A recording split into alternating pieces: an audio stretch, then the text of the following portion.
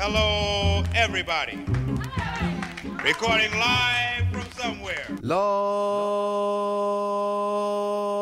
of the mercy, all night Sunday Central. Follow me now, listen, say I think it's your rolling hip hop. Say J-Roll, it's your rolling hip hop. Redefinition, say you're rolling. Hello, listeners. Thank you for tuning in to the Created for Marketers by Marketers podcast. My name is Billy Louizu, and we've been working hard to find marketing topics which will help you level up your skills and that will blow your mind. Today is episode 10 of season 2, and the topic for today is life after cookies. We'll be discussing the slow death of the cookie, the first party data opportunity, and the big brave new world for digital advertising. My guest for today is Peter Ibarra, product solutions lead for AdTech at global leading CDP company Amperity. Pete has 10 years in ad tech across multiple teams, ad operations, data science and analytics, business development, and now product strategy and innovation. His current role is crafting Amperity's ad tech strategy and working with clients to prepare for a post-cookie and privacy-first ecosystem. Good afternoon, Pete. How you doing, bud? Doing well. How you doing today, Billy? I'm fresh, mate. It's a great morning here in Melbourne. And the skies are blue, should I say, pouring down with rain, but it sounds like you're on the other side of the world and it's the afternoon and you have a bit of heat going on. We do have a little bit. Thankfully, it's cooled off at least a tiny bit over the last week, which has been nice. So I'm not immediately melting once I step outside, which is great. I was there for about 30 days not too long ago, mate, and it was beautiful. We do miss the heat here, but that's what happens when you live on the other side of the world. So, mate, thank you for joining. The topic of life after cookies is fresh on people's minds. A lot of people have been talking about it for some time, but we're going to give it a very different flavor today, and I'm excited by some of the things we're going to be talking about. But before I do that, it's important to understand your music tastes. So, marketers and music, mate, what is your favorite album or music you listen to when you work? So I listen to a variety of music. I think it kind of depends a little bit on the mood that I'm in or what I'm trying to focus on. But the album that I probably go back to the most and I like the most is Kind of Blue by Miles Davis. Not that I'm a music person. I can't like carry a note to save my life. But it was it's kind of like always that album that I can go back to and relax and just think and sit and enjoy, you know. And from start to finish. From start to finish, I've got like the vinyl, I've got different versions of it. It's something I enjoy doing. Like I'm from Southern California, so I'm always just trying to stay pretty relaxed. And so that helps me do that. Is you play any instruments or is it you just love jazz? No, I don't play anything. You can ask my wife, like I'm pretty sure I'm tone deaf. So no, I played sports growing up. I was not in music or the arts. And anything like that. So my siblings did, but I did not. Yeah, man, I got a massive appreciation for the trumpet and the blues. And when I was in Chicago, I was lucky enough to go to a blues bar and a jazz bar. And first track they were playing when I walked in was a Miles Davis track. And I don't listen a lot to him, but now that you've kind of brought it up, I'm like, man, I really should get onto that and put it in my playlist because just the instrumental vibe, it's easy to chill and listen to and work to. Yes, it is. Cool. For sure. Different flavor, man. Well done. I get sometimes I get, all sorts of music tastes, but I appreciate yours. All right, let's jump in. So the topic today, life after cookies, mate. I want you to introduce yourself to me. I want you to give us a bit of an overview of why this topic of life after cookies is relevant to you and the journey you've been on of your career that's helped you get to the place you are today. Yeah, for sure. Well, other than let's say it being a primary responsibility of the role I'm in now, I would say that over the course of my career, including when I was at my previous company, given all the changes and the disruption that's going to be happening and is happening within digital media, the importance or the role of first party data has constantly been changing. The coming privacy changes, the coming regulations, and even just changes in consumer behavior, right? From ad blocking or using browsers that don't allow third-party tracking. I think the thing that's interesting to me is we as marketers know that first-party data is extremely important. It's going to have a role to play. But what that looks like is still, they're still got to get figured out. And that kind of like ambiguity, that kind of problem solving, I really enjoy doing. And I think that, the good thing that I get to do at Imperity is working with some of the leading brands and our clients and partners in this space to kind of figure out what that can look like, right? There's a lot of moving parts. There's goals that have to be hit, and you have to keep in mind all the changes as it relates to consumer privacy and even their the needs that or the desires that they have as it relates to their relationship with brands. And so there's a lot to kind of think through, and personally I've always kind of liked those challenges and problems. And so as I kind of think through this, in my role today, I get to kind of sit and think through that and work with like I said, some of our partners on what the future of this can look like. And that's pretty exciting. Yeah, it is. And I think, there's a lot of companies and marketers who are just haven't had to think about creating an audience. They've always thought about just renting an audience through platforms and other partners that they've got. And, a lot of the stuff we're going to be talking to today is about, well, where do you start? How do you get there? What is the type of process you need to put in place? So the first question I have for you, which is the one that just keeps the dates, they keep changing. So Google has delayed the removal of the third-party cookie now until 2024. Right. Talk me through, like, why and what does this mean? Yeah, so I think that there's probably multiple reasons why, but as you kind of look through this, Google has been working, especially within, I would say specifically within the UK, their competition and market authority, that group or the industry regulation. Not that I'm an expert in that space, but when you look at it, they announced the delay again of the cookie deprecation in the same week that they released their updated findings as it relates to the obligations that they have to the UK's CMA, right? And so I think that Google is trying to kind of play a lot of different roles to different people. And not that I have, let's say, sympathy for the position they're in. They're totally fine from when it comes to their revenue. But I think, as they kind of go through this, there's a lot of things that they got to consider. And really, they're the last browser with Chrome that still allows the third-party cookies. And there's a massive industry that needs them, right? And so as the kind of innovation and development that we'll talk through a little bit continues to progress, I think Google has continued to hear feedback that more time is needed, that they want to ensure that there's competition, that there's a fairness. And once the cookies go away, are people going to have solutions that they can go and tap into, right? And so as I kind of thought through and really spoke with some clients and partners as it relates to this particular delay, for me, it was a little bit less that relief. Like, I think the first time they did this, there's just a lot of relief within the industry. Like, oh, thankfully, we have more time. We can do something. We can figure out what's Google. next. Yeah. Yes, that was very much it. And I think this one is a little bit more, I don't know if indifference the right word, but I think, those that are working on innovations, that are looking to prepare for that post-cookie privacy world, they're going to continue that work, right? Like, this isn't changed much for them. And then for those that aren't, or that are just kind of waiting to see what solutions pop up, they're probably in the same boat. I think that this announcement, less of surprise, a little bit more apathy towards it. And it's just, it's going to be interesting to see how that plays out. Because I think that as opposed to last time where people, again, were kind of relieved by this, I think there are projects and innovations and ideas that are out there that are going to kind of propel the work that brands are doing in the space.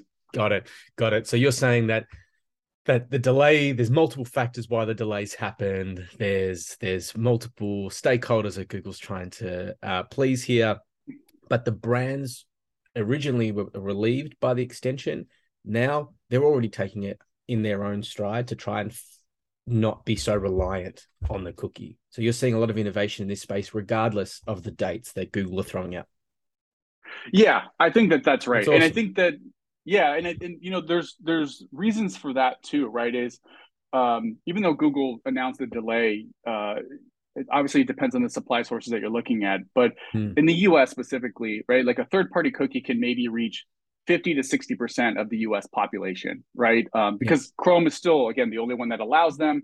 And so it's really their market share. But if I use a Safari or if I use a Firefox as an internet browser, I'm not reached with third-party cookies. And as I think through that, 40 to 50% of the people out there that I want to target with digital ads, I can't reach with third-party cookies now, Correct. regardless of whatever cookie does, or whatever Google does, right? And so I think because of that, that's what's also driving the kind of progress that people are looking to tap into. It's regardless of the moves that Google decides to make or delays that they decide to kind of announce, there's a significant opportunity out there too. How do I take advantage of the people I can't reach through the kind of older traditional means, and what can I do to reach them?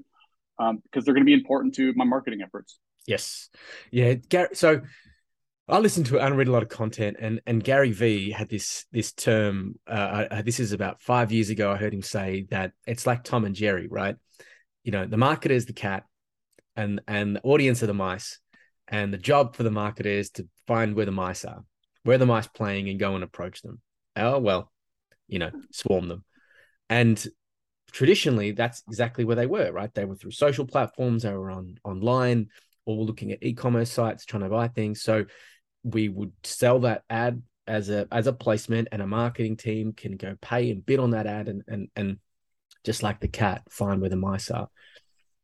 But today, I don't know how many marketers actually even are aware of the match rates or the types of mice, where they are.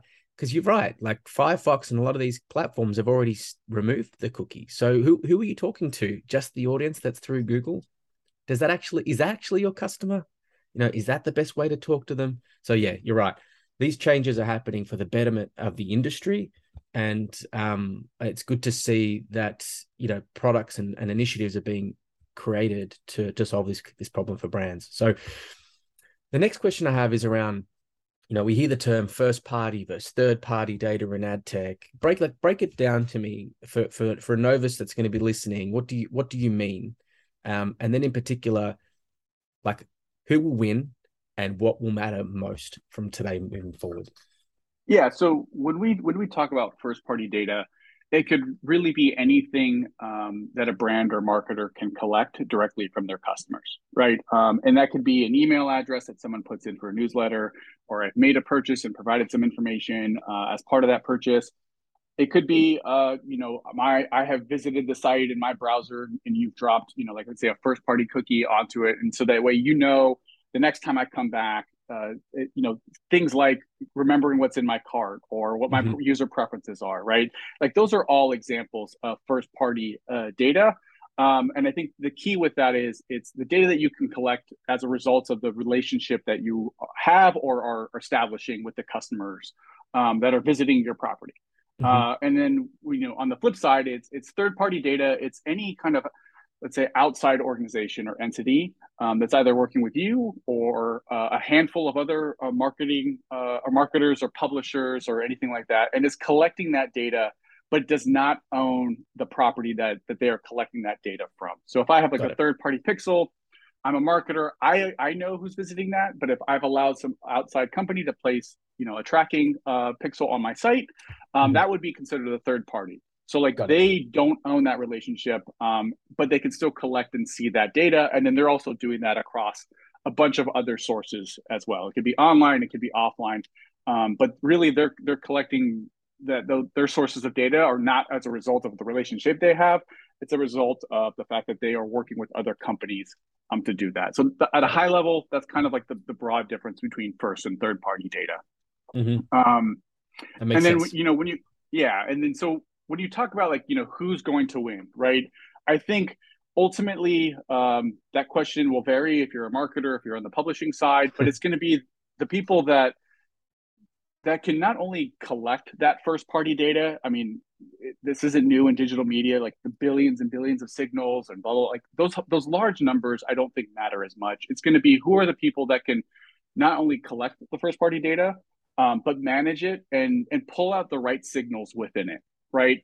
As we go to a world where privacy is going to become a thing that as a marketer, I have to keep top of mind, right? Like, I'm going to have to earn that user's consent or that visitor's consent to start doing this, which means that as you kind of shift towards that from again, in the US, from like that opt out to an opt in world, the scale that I have on some of my first party data assets, including my digital first party data assets, is probably going to drop pretty significantly. And so I need to be smart about the signals that I pull out within it, because I'm probably going to have to do some modeling. I'm probably going to have to do some analytics off of smaller data sets. And so, those that can come in and understand what are the important signals, which are the ones that don't really, drive and add value, and how do I capture the value of that, and how do I work with partners? Because I think that's another big thing that you're going to have to do. Is how do I work with partners that help me unlock the value of the first party data that I have? Yeah. And so really it's gonna come down to that. It's not just, hey, go and get as much data as possible on your customers, because that's an experience thing, right? It's going to be who can do that while being mindful of what's important and what drives value for the organization. Yeah, but the job of the marketer hasn't really changed. It's just now they've just got way more data that they need to be able to synthesize and derive insights from. When Don Draper was in advertising, his job was still to do qual and quant research and figure out, what how people sit at a table to eat, right? So how you shape the sauce bottle, or how you target that Heinz ad to that demographic. We just now have an abundance of information that we need to unify and align to a certain audience or person, if we can, which is what Amperity is great at, and then give you that insight to say, now here's what you should be able to do with it. And you're right. I mean, it's the opportunities there. It's who's going to manage that and invest in trying to synthesize through that information. So, what if I'm a CXO or CMO, CTO, irrelevant? What questions should I be asking myself to see how reliant I currently am on renting data and not building my own first party data?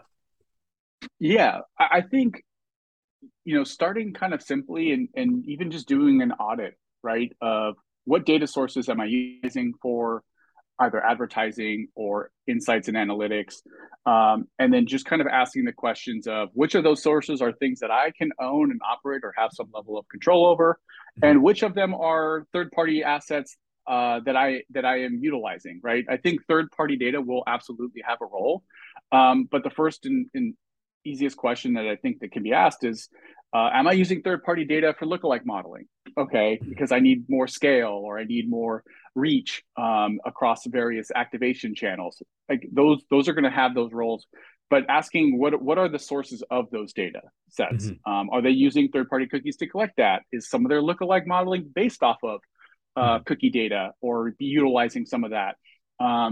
How am I targeting, the users across various channels? I think just kind of starting with that simple question of understanding where your dependencies are, it could be a really big first step, right? Because once you can know that, then you know how to kind of set priorities of where you want to test and learn. I think that I think would be the second thing I would kind of recommend is, what are the priorities? If I have this understanding of where my dependencies or my reliance on third-party data assets is today, where are the priorities of, if I lost those things tomorrow, where would I want to test? Where do I want to mitigate my risk? And I think being able to just prioritize that, and then starting to go and devoting resources and people and time to say, hey, we need to figure out what our solution is going to be once this goes away. Let's start putting some budget. Let's start putting some resources behind testing about different ways to replace it. There's not going to be a like for like replacement of the cookie. It's not coming. And I think that once people acknowledge that, it means that they're going to have to go and find various solutions to solve various needs. And I think being willing to test against those while you still have the cookie to kind of benchmark against is going to be increasingly important. So hear me out here, Pete. I think I have another phrase or term that's going to replace the word cookie. And it's a delicious treat, and it's the donut, right? Okay. Now, I'm a dad. It's a terrible joke, but it's in the shape of a zero, right? And we talk about collecting zero-party data and first-party data. I think it's got a ring to it, so you can have that idea, mate. That's yours. But thank you. I can't wait to bring that to the American market. Useless Facts 101 by Billy Loiseau on his podcast. All right. So yeah, look, I completely agree. Audit and start doing some testing and understanding the points, the data that you're going to lose through the deprecation of the cookie and third party.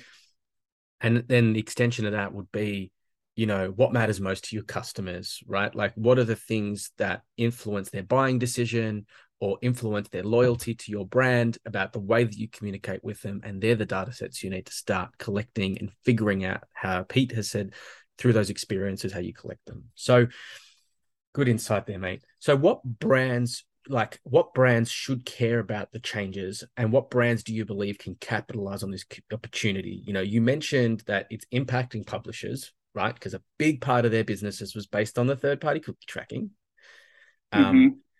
And now, what brands should be going, wow, this is actually a awesome opportunity for us, right? We now have an opportunity to do something and have a leap on the market here before anybody else can. Just what are your senses there? I mean, the short answer and the fun answer is like, which brands is really, it's all of them. But I think the reasons why they should care are going to vary depending on where you sit and depending on the first party data asset that you can access, right? So as starting with, let's see, who can really take advantage of this, and I look at some of the big box retailers that are out there that are starting to bring their own retail media networks to market. And I think that, they have a reason to care, because what they're seeing is, hey, there's a lot of marketers out there that would love to know that they bought this specific brand at my store, right? And how can I put ads in front of those consumers? How can I provide data on those consumers in lieu of the fact that there's going to be a loss of visibility as a result of the third-party data assets that will be impacted by the cookie deprecation, right? And so when you look at this from that retailer's perspective, I think what they're looking at and what they're seeing, obviously, by given the proliferation of them, is just the monetization opportunities that are there. Even if you were to still be able to access some third-party data assets as, let's say, like a CPG brand, if I'm working with a retailer partner and I'm working with a third-party data partner, like fundamentally, one of them is going to tell me, hey, we think this person, based on the data that we own, the third-party data partner is probably going to say, we think that this person's a DIYer, or we think they're in market for remodeling at their home. But then if you were to go to work with like a big box, let's say home improvement retailer, they're going to know for a fact that they bought this brand at this time and that they're actively looking for these things. Regardless of if the cookie goes away, right? Like the quality difference within that is significant and it's important. And I think as I look at it from a retailer's perspective, it's how do I capitalize on that? And how do I showcase that my unique view of my customer is kind of like a data moat, right? Like only they know that. And I think it's going to come down to how do they showcase that, and how do they, again, unlock the value of what that can mean to their CPG partners. Yes. Yeah. That topic, retail media networks, let's jump into that. But what you've just explained is exactly the value and the accuracy behind first-party data, right? Data. So publisher headline, right? Pete watches home improvement videos. Great. Maybe he's a tradie, right? So maybe he's not renovating, but we're going to sell that audience as if Pete's renovating.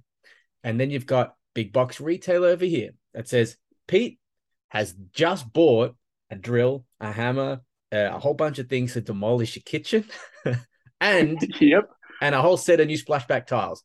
We know he's renovating, right? There's a complete difference, right? The signal, one's weak, one is so high that if you were that big box retailer, let's just say, Bunnings, right? If anyone from Bunnings is listening, the opportunity here is to say, well, hey, all of the merchants you've got that sit underneath that your business that sell through you, that's the monetization opportunity. And that's the way that you can bridge the relationship between your brands that you sell and your first party data. Great insight, man. Super helpful. Yeah, no, it's exactly right. And I think, even as you kind of like, you called out the publisher example there, right? But there's going to be a lot of publishers who, again, once that third party cookie goes away, like they also lose the signal that made their inventory valuable, right? That have made it so like, hey, I as a marketer, I'm willing to pay a higher price because I believe I'm getting my ad in front of the right consumer. Yeah. And I think, as you look at some like these big box retailers, the obvious relationship is going to be with their CPG brands. That's for sure. I think as you kind of as they kind of grow that business out, it's going to be really interesting to see which retailers are working with which publishers or ad tech partners to kind of merge the best of both worlds, right? Like publishers still have a role to play. They have valuable inventory, they've got good places, they've got a lot of eyeballs. How do I merge that with the data of a retailer to say, even if though this person isn't directly on the retailer site, we know that they are in market and we want to target them when they are not on the retailer site. And I think those kind of relationships that are going to basically combine publisher, let's say views and inventory with high value data assets, which is what you see in ad tech with third party cookies today. Correct. I think those relationships will be really exciting too, because there's a clear value exchange there. As far as like the publisher has a lot to bring, and so does the retailer with their first party data assets. So there's a lot of roles that you can think through on that front, and there's a lot of opportunity. And I think it's just going to be who capitalizes on that and who does that well. Yes. Yeah, I have seen a lot of publishers who are starting to create really great experiences on their site to collect that zero-party intent data. And I think that's the model moving forward for them. I think they've really got to try and flex on how they create that value to collect that information. But you're right, if they can start working with their retailers and brands that are, that publish through them, there's a heap of opportunity here. It's just slightly flipping the model upside down. Totally. So what actions can brands take in the cookieless era to connect with their customers? You mentioned a few, right? Some themes that you've spoken about, and I want to drill into them in a little bit more detail, right? You spoke about data collaboration. You spoke about data monetization through retail media networks. There's another one which we're going to jump into, but let's talk through those first, right? Let's talk about data collaboration. Sure thing. Yeah. I think, obviously, if especially within the last, let's say, 12 to 18 months, we've seen a bunch of clean rooms and clean room offerings come into play, right? And I think that, again, it's just really, once you can have a good understanding of the first party data asset that you own, you should also be able to understand where the gaps are within that data, right? I have a really strong view here, but I don't know as much about my consumers over there. And so which partners can I collaborate with? Maybe it's publisher partners saying like, hey, what do they view? What are they reading? What are they engaging with when they're on a publisher site?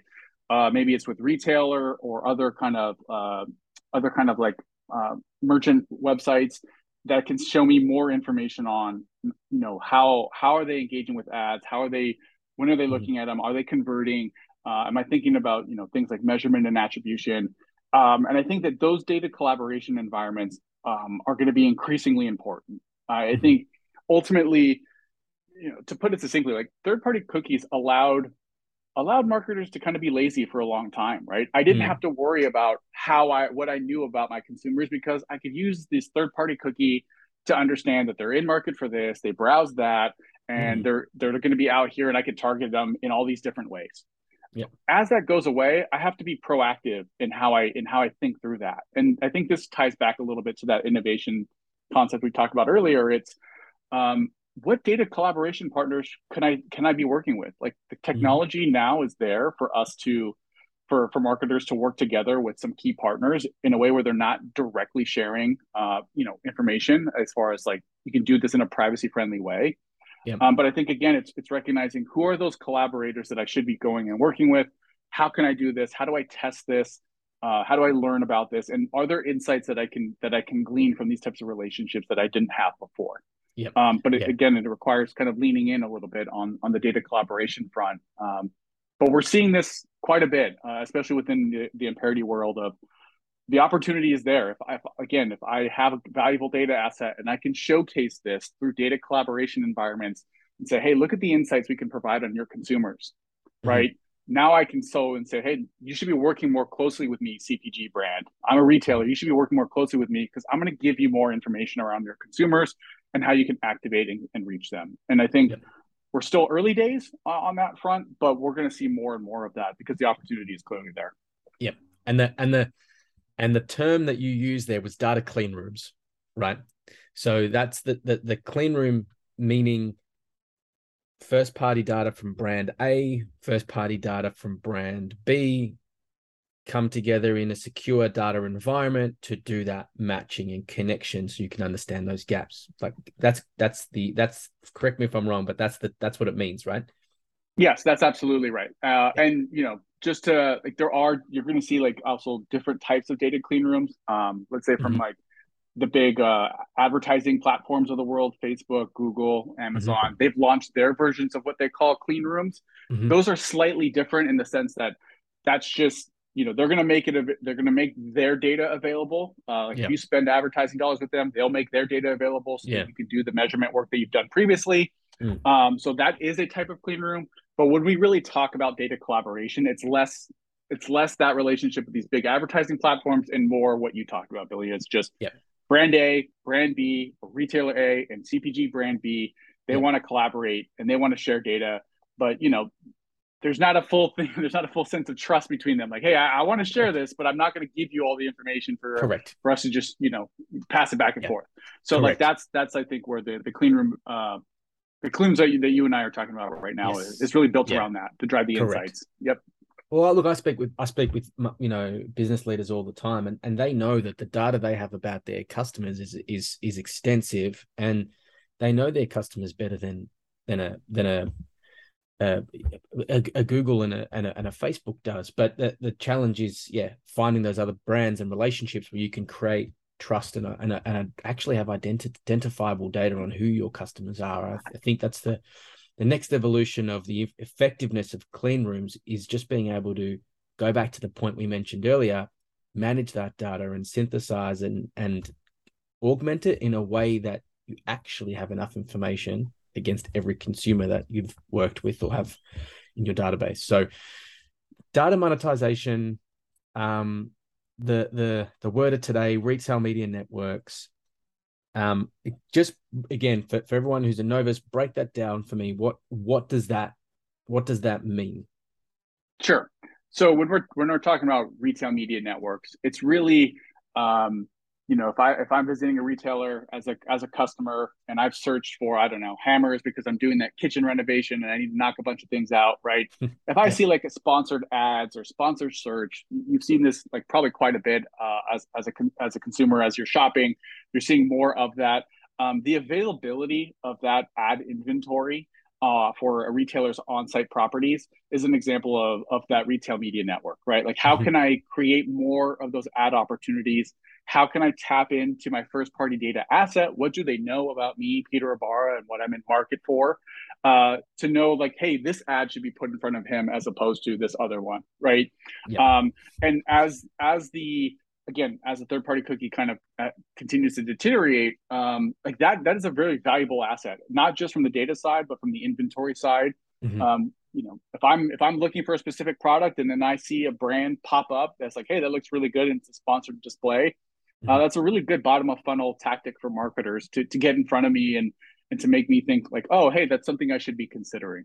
So as retailers build out that offering, it's going to be inclusive of obviously that on-site, maybe some email, but we'll see that extend even further as they continue to mature and say, hey, I'm not going to only serve ads on my website on let's say like a Walmart.com, but I'm going to use my data, work with publisher partners or ad tech partners, and say we can now target those consumers across the programmatic web, right? And so retail media is evolving. It's still, like I would say, early days.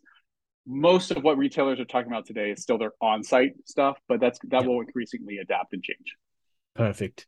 Yeah. The power of that concept in itself is going to be exciting. It's going to be really exciting to watch and see some of the results that you guys are powering. The next one was data incentivization. So you've got collaboration, sharing of data, monetization, selling your data, or not selling it, but, making it more valuable. Incentivization is the next one, which I think we're seeing, and I'm not sure if you're seeing this a lot in the US, but a lot of brands trying to find out how they can get consent for customers to part with their data. And that's typically packaged up as a loyalty program. Are you seeing a lot of brands move into this loyalty proposition or figuring out a way that they can get you to part with your valuable data? Yeah, we've definitely seen these loyalty programs pop up quite a bit. I'd say it's probably still early days in the US because that consent requirement still isn't fully implemented here in the Yeah. US. But there's definitely going to still be those loyalty incentives, right? When Mhm. we were just talking about the retail media networks, when you look at some of the releases or the announcements, I should say, talking about new company retailers just announced their media network, they're going to cite their loyalty membership because they know they get richer insights, they get richer data, they get more information that they can use to build customer profiles Mm. when they have those loyalty programs, right? Yeah. Maybe I get some discounts, I'm getting a value as a consumer.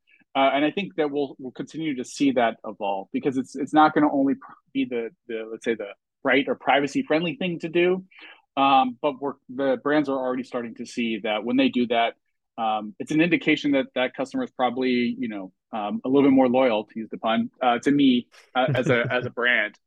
Yeah. But I also can get richer insights on them. I can Yeah. learn about them. I can see which offers work and which ones don't.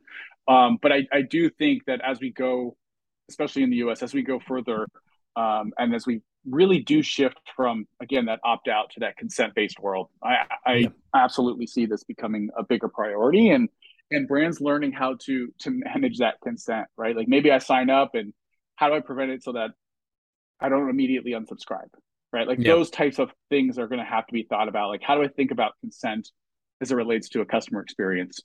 Yeah. Yeah. I'm seeing a lot of brands move away from just transactional loyalty into rewarding Mm-hmm. customers for sending us, completing a survey or running 100 miles or referring a friend, all these different types of signals that actually mean a customer could be more advocate and loyal than just because they've spent some dollars this week, especially over COVID, right? When people couldn't spend their money just as willy-nilly as they did prior. And even now in the economic, challenging environment we're in, brands need to think about other ways to incentivize their customers, and that's the power of the types of information that you can collect and how you can use that to continue to innovate and build a product or a service that your customer cares about. Health insurance, I'm seeing them do that. I'm even seeing like shoe retailers that have figured out a way to build in like skateboarding and bike riding into their program. So it's super cool. Love the space, but lots more to come. So the last question I have for you before we phase out. So we talk about the data. Let's talk about the measurement, right? So businesses care about improving, we call it CAC, customer acquisition cost, and lifetime value. Like, how do these solutions above drive results? And what are you seeing? And how do you think the best way to measure them is? Yeah, so measurements. Let's say it's a fun question. I think that especially in the U.S. where there's still so much reliance on that third party cookie. You read so the IAB is an ad tech industry working group. In their data report earlier this year, their big call to action to marketers was, "Hey, measurement as you know it, once the third party cookie goes away, measurement as you know it is over. You have to start rethinking what that means. How are you going to continue to drive measurement? How are you going to continue to understand what your true customer acquisition costs are, right?" And so as I kind of look through, again, some of the things that we discussed, whether it's clean rooms or whether it's working more directly with some of the, like, let's say, activation channels and being able to share data, but getting, again, that value exchange back, or I'm thinking about investing in retail media networks, right? Like, all those environments are based off of first party data that is not necessarily dependent upon a third party mechanism to do the measurement. I can get measurement in a retail media network because they can serve the ad and then see if that customer made a purchase online or in store, right? And again, not that those processes are clean or fully ready to go yet. They're not. They're still a work in progress. But it's all to kind of start thinking through, like, what are the measurement opportunities that I can think about. But as a marketer, that fragmentation is not going to make it, let's say, easier for me, right? If I'm working with 5 different retailers who all offer media networks, they're not going to openly and willingly share data with each other to make it so that I can do my measurement easier, right? No. Like, that's not going to happen. That fragmentation is going to become increasingly a problem. And then ad tech already has quite a bit of it. And so it comes back to, how can I have a really clean understanding of my customer data? How can I make sure that asset is as, it's unified, it's deduped. I know that when this customer is doing something, that it's actually that, that unified view of that customer, because I may have to go and activate against them in various channels, and I have to somehow tie that all back together. Now, the cookie allowed me to kind of let that be an external thing that I didn't have to worry about. But as we move ahead, that's not gonna hold true anymore. I'm gonna have to take more control of that as a marketer, and I'm gonna have to understand. Maybe I'm working with 2 clean room partners and 5 retail media networks and 10 activation channels. How do I tie all that together, right? How do I bring that into a view that it may be modeled, it may not be one-to-one, it may be at some aggregate view, which is the most likely direction that we're going. But I think, again, underpinning all of that is going to be a unified view of your data asset, because ultimately that's going to be the key. How you decide to measure, the different measurement tactics, like those are going to vary depending on where you ultimately activate, right? If I'm spending some dollars on TV, there's going to be a different value or measurement than if I spend on a mobile campaign. Like that's normal, that's understandable. But ultimately, if we're thinking about this, regardless of any of the tactics that we talked about, clean rooms on their own aren't going to solve it.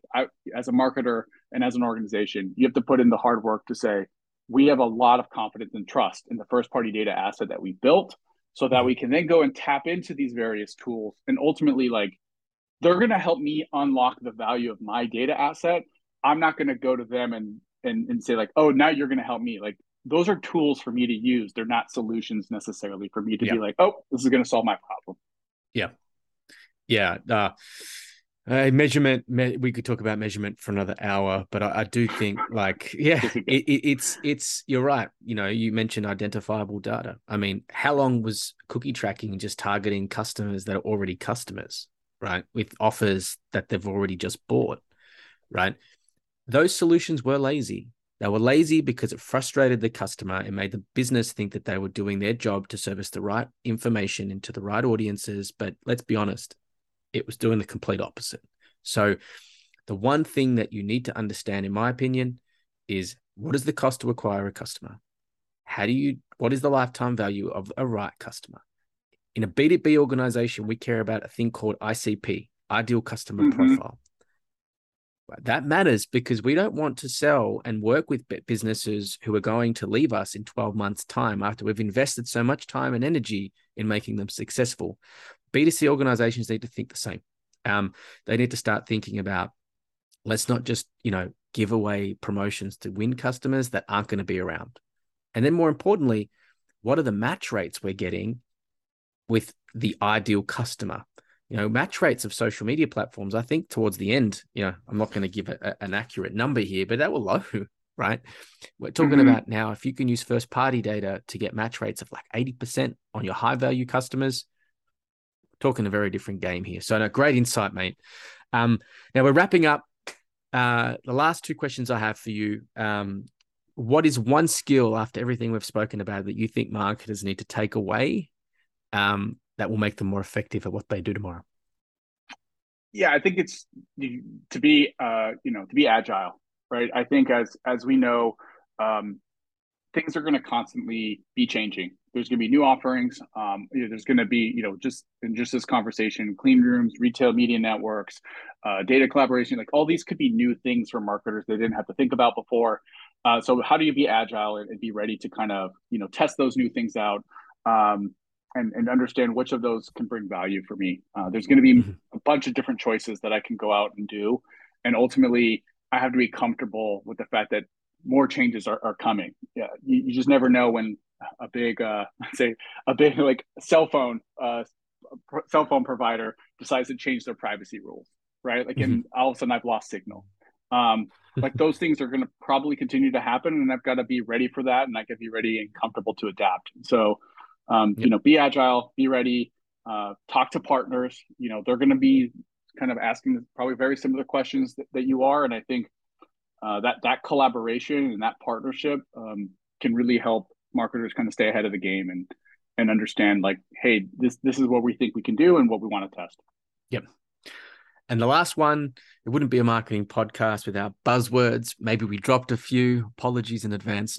What is your favorite buzzword of 2022? We've absolutely dropped more than a few, so I will agree on that front. And I guess this is technically 3 words, but retail media network is my favorite one, especially with my ad tech background. Seeing just, I don't know, I think there's been probably like 10 or 15 this year alone in the US. And then now we're seeing things like hotels are launching them, ride shares are launching them. I'm pretty sure that there's going to be certain family members of mine that launch their own media networks. Like it's just everybody is launching their own ones because they all want their own walled garden, Yes. So that's probably been my favorite one this year is seeing like, hey, let's just see who else is going to come next. Yeah. So, that's definitely the favorite for thus far. Well, I'm going to go through and count how many times we used that word in this session and put it in the byline.